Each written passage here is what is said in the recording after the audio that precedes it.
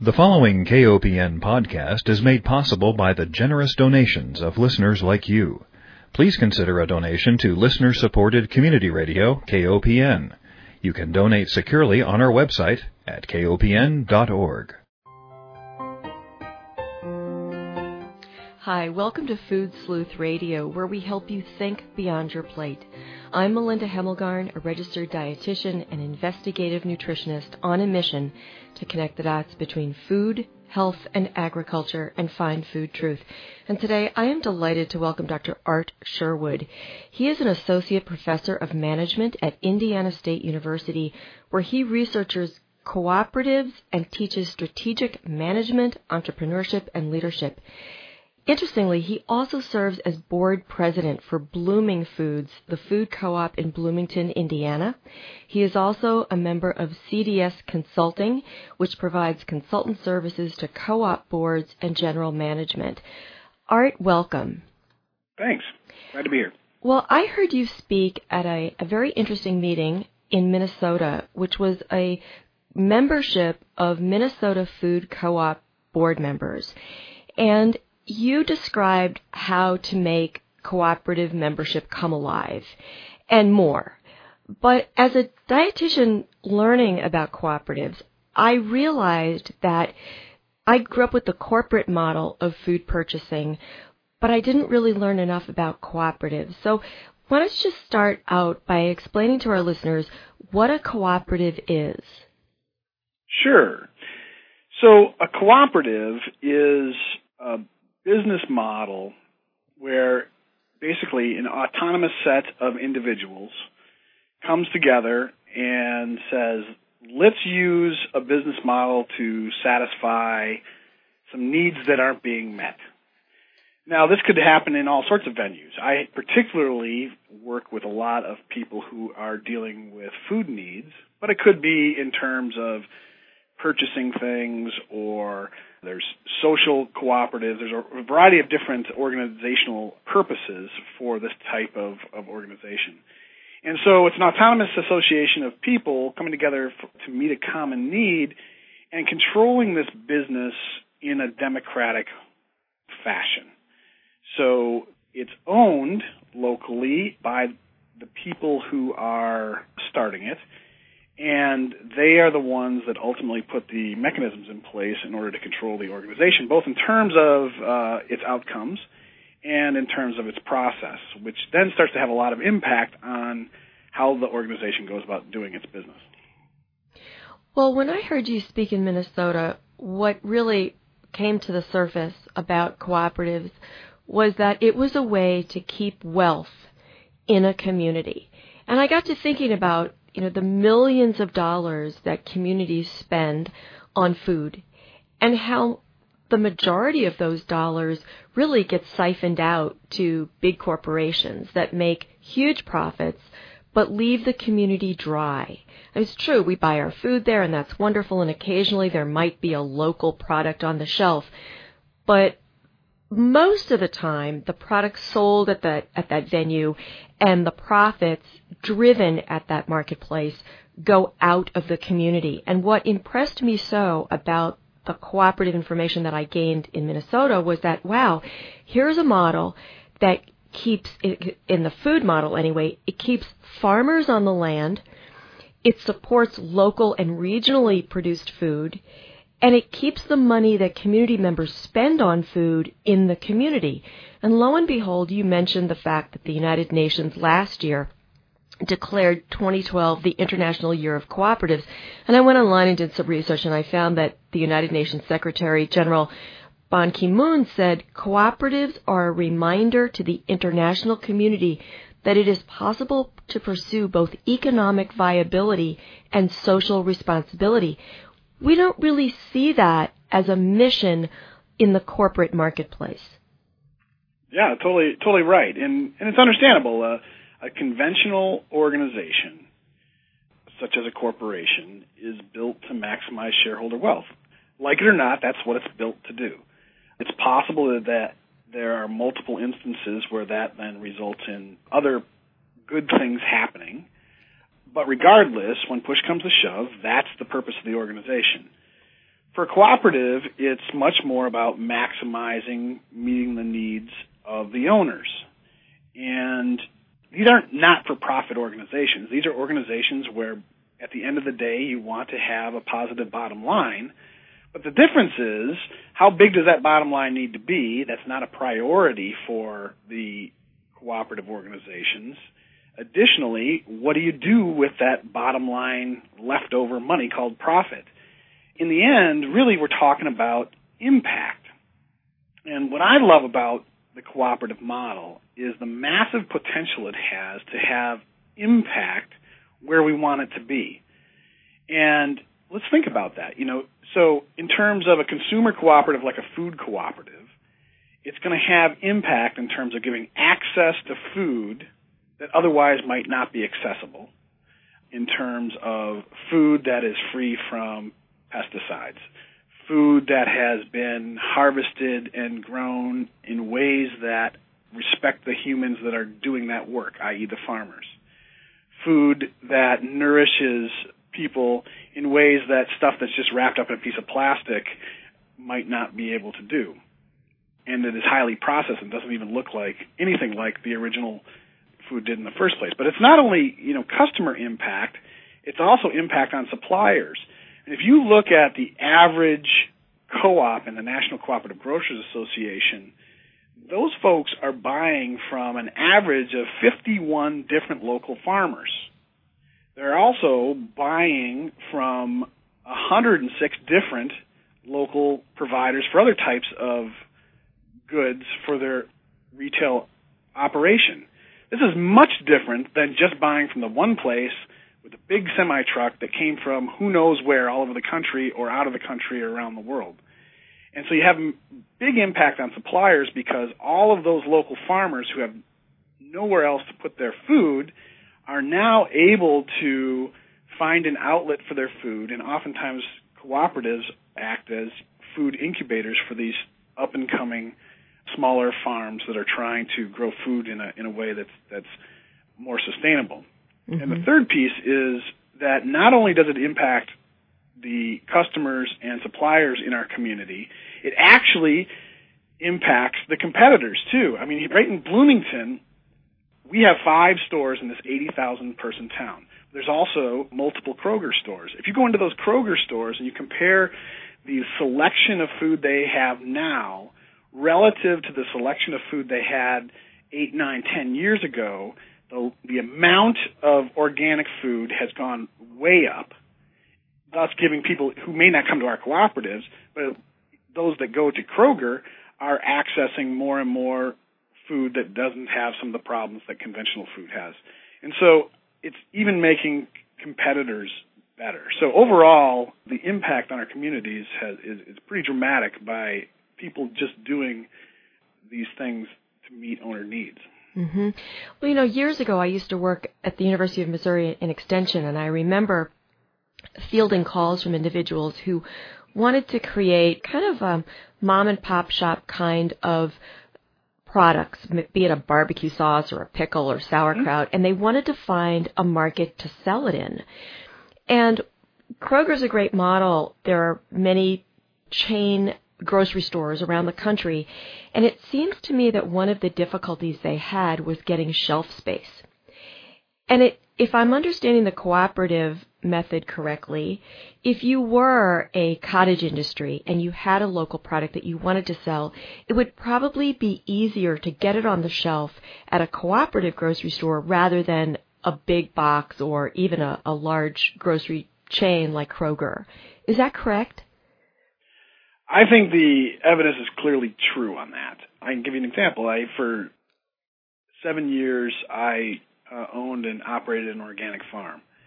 And working with our local cooperative, was able to really build a program to have local food in a very professional way be grown for and be put on the shelves of the cooperative.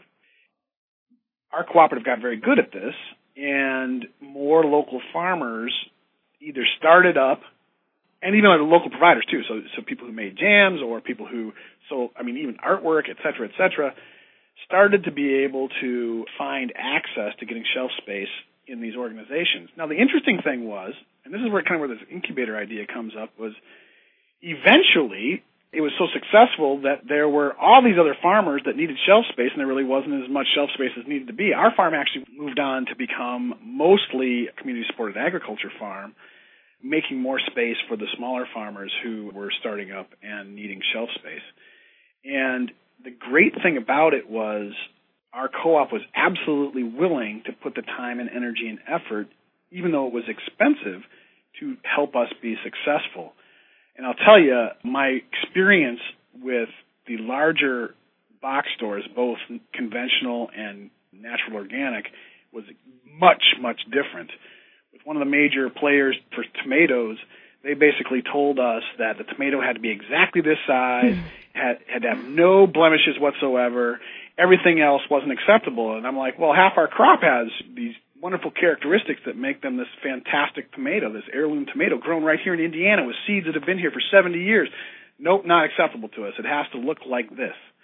So we decided not to do business with them because we'd basically been throwing away half our crop. And with another one, the local chain had been bought out by the nation's largest natural organic store. And while they were certainly happy to list us as a local provider, they cut our margins so far that we would actually be losing money to be selling to them. And they just lost all their ability because of the model, not the people. The people were fine, but they were constrained by the way the model was building all these rules to make it so that it was impossible to work with a local provider, even though they were happy to put our picture up on the wall. Oh, very interesting. It's all coming together, and I know that here locally, I'll give you another example of how crazy it is where we source our groceries from. My son was at a grocery store the other day. I won't name names here right now, but he said, Mom, they had heirloom tomatoes from Canada. He said, it was in September in Missouri. I mean, we have such delicious heirloom produce right now. Yeah. And another chain that recently came to our community, Natural Grocers, one of the things that customers repeatedly ask for is local organic. And when I talk to the staff about it, I'm often told, well, we have constraints. We can't do that, even though we'd like to. There are constraints in place, just as you described. So for entrepreneurship, and I think all Americans' ears should be perking up at this point, but for entrepreneurship, the cooperative model wins every time. I think absolutely right, both in terms of it being a community entrepreneurship effort and the opportunities it provides for other local associated entrepreneurs. I'll tell you, my dream is that all of these community entrepreneurs, all you wonderful people that take all your energy, find community problems, and use kind of classic not-for-profit solutions to solve them, I would ask you to take a look at the cooperative model as an approach to solving these community problems. There are so many opportunities to use a cooperative model, which means you don't have to go to the trough and beg for grants. You have a business model that makes money for you so that you can take those profits, reinvest it into solving more of those problems and having greater community impact. And that approach, which a lot of people call social entrepreneurship, but this is using a cooperative model, is really powerful and not used nearly as often as I think the opportunity would allow. Mm-hmm. Listeners, if you're just joining us, we are speaking with Dr. Art Sherwood. He is Associate Professor of Management at Indiana State University, where he researches cooperatives and teaches strategic management, entrepreneurship, and leadership. He is also board president for Blooming Foods, the food co-op in Bloomington, Indiana. He is also a member of CDS Consulting, which provides consulting services to co-op boards and general management. You bring up a really good point, Art, about how do we learn about these alternative models? And because you are a professor of management, I have to ask, how many business schools in the United States teach the cooperative model as a strong alternative to the corporate model? Zero that I know of, which is interesting. I mean, this goes into, I just wrote an article for a trade journal about this very issue. And conventional businesses have invested an enormous amount of money into universities to ensure that they are researched, that they are taught, that they produce employees that are able to fit into the conventional model of business. And there has been a very limited amount of effort to do any of those things with the cooperative model. And I think there's a few explanations for that. One is that there's much more centralized control in conventional businesses that allow for the collection of money and an investment of money into naming business schools and providing lots of dollars for research on that model. Cooperatives, by and large, start as a grassroots effort of people saying, hey, we need to find a way to meet our common needs. Let's get together, have a democratically controlled business, and go about doing that. I think the other is that traditionally cooperatives have been studied mostly in the ag-econ part of the world, and there are 5 or 6 centers for agricultural economics that focus on cooperatives in the United States, and they've done some good work over time. But what's interesting is that there has been a major push in business schools to figure out this ethics thing and to figure out this social entrepreneurship thing. And my sense is that with some of the efforts that are now going on with people starting to do important research and efforts on cooperatives, that'll all start to marry up here over the next 5 to 10 years. And what they claim as an alternative model, which is kind of like saying that pesticide-free food is an alternative form of food. Exactly. I mean, people have been cooperating for millennia, yes. To solve their own problems, and the corporation is quite young, really, relative to it. So it's a parallel it issue. Is. It's great.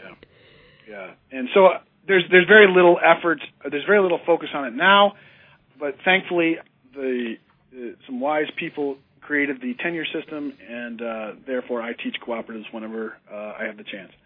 Well, let's say a community now is intrigued by everything that you've said thus far, and they want to poke around and start thinking about starting a cooperative in their community.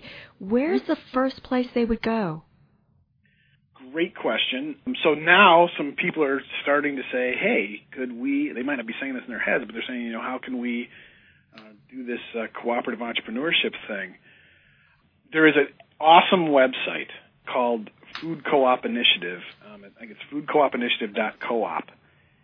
And the co-op community, the food co-op community, a number of years ago, one of our absolutely legendary people, Marilyn Scholl, stood up and challenged the food co-op community to say, what is it going to take to make 500 food cooperatives be alive and well and thriving in the United States?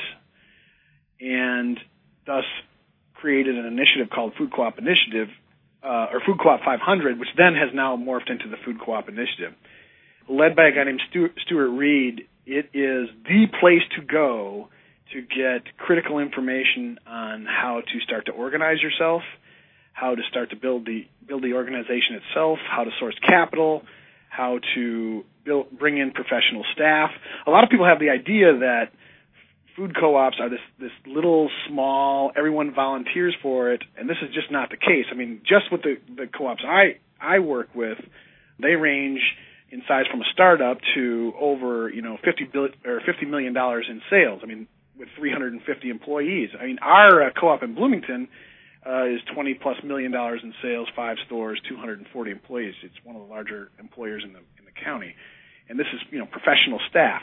But the startup people need to take certain steps and to get it going until you can hire someone who then takes it and grows it with the guidance of a board of directors.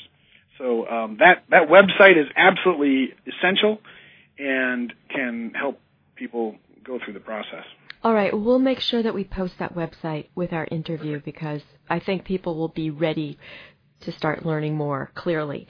One of the things that you mentioned, the comparison between a co-op and the corporate model. Walmart, let's look at Walmart, for example. the employees at a cooperative are going to be more likely to make a living wage than employees at, say, a Walmart supercenter. So I would think it would be better for a community, right? When a family is making a living wage, the children in that family are better able to succeed in school, for example. The economic well-being of a family is so tied to our future success as a nation. It would seem to me that simply by having the cooperative model in place and ensuring that economic well-being of families and communities, one would want to see more cooperatives open rather than these corporate big box models that take money from a community and leave people needing basic necessities. I think this is clearly the case. The evidence is starting to become more and more clear about this. If you look at cooperatives as a whole and their impact economically and how they're doing things, and you look at the United States, the conventional model of a few people own the business and everyone else works for them, let's siphon the capital and money out of the communities and to a centralized place, whether it be in Arkansas or Texas or wherever it might be, and enrich a few, and everyone, supposedly it trickles down, which we're pretty convinced it's not doing. It becomes clear that it's hard to see what the cooperative impact would be. But if you take it to the level of the community and the family where co-ops exist and compare that community to a place where co-ops don't exist, the difference becomes striking. If you look at a food cooperative and the chances of it having at least its full-time employees working with a living wage is very, very high. The percentage of people who are working full-time is very high relative to conventional models. And the chance for consideration for employee salaries and keeping them on the job is part of the conversation when decision makers are deciding how to deal with making sure that the organization is successful financially. And it's not the incentives to have it as part of the conversation, a central part of the strategic conversation by the leadership of the organization is just not as high in a non-cooperative model. Mm-hmm. One of the things that I noticed during the meeting in Minnesota, and I have to just add here that, of course, Minnesota seems like this great national model. They have 42 food co-ops within that relatively small state. So I think that Minneapolis is really strong in that group itself. So. Well, I mean, they're a great model in that we can all look at them and say, if they can do it, we can do it. So, right, sure. Leading by example. But it also dawned on me that food co-ops or the cooperative model take work. Democracy takes work, right? I talk about this all the time with regard to food, that democracy is a muscle. If we don't use it, we're going to lose it. And if we lay down and take the easy approach and let other people control more of our lives, including the food system, at the end of the day, we will be less well off than if we take a participatory role and pay attention, be vigilant citizens, pay attention to who's producing our food, where it comes from. The whole system takes every citizen's attention. That's what I recognize from the cooperative model, and I wonder if that's one of the reasons why people shy away from becoming involved in getting a cooperative started. I think that's possible. Let me address that in two parts.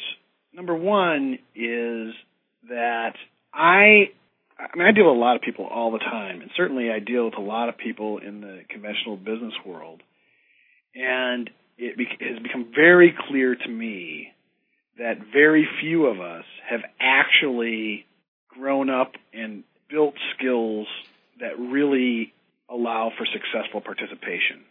Mm-hmm. We haven't had it modeled for us. We certainly don't get it from our national leadership in terms of how people should participate and cooperate. And so we are left with the only book we have to grab is the very intensively competitive Shark Tank type approach to doing business. And that's really unfortunate because businesses are made up of human beings. And while it is harder to have human beings participate with one another in decision-making or the democratic process or whatever it might be, what's amazing is that it's quite clear that if you do all that hard work up front, making it all happen on the back end is much smoother because people are aligned, they've engaged in the process, they own the process. I think that the model for cooperatives has not been placed in the hands of people that are willing to do that work.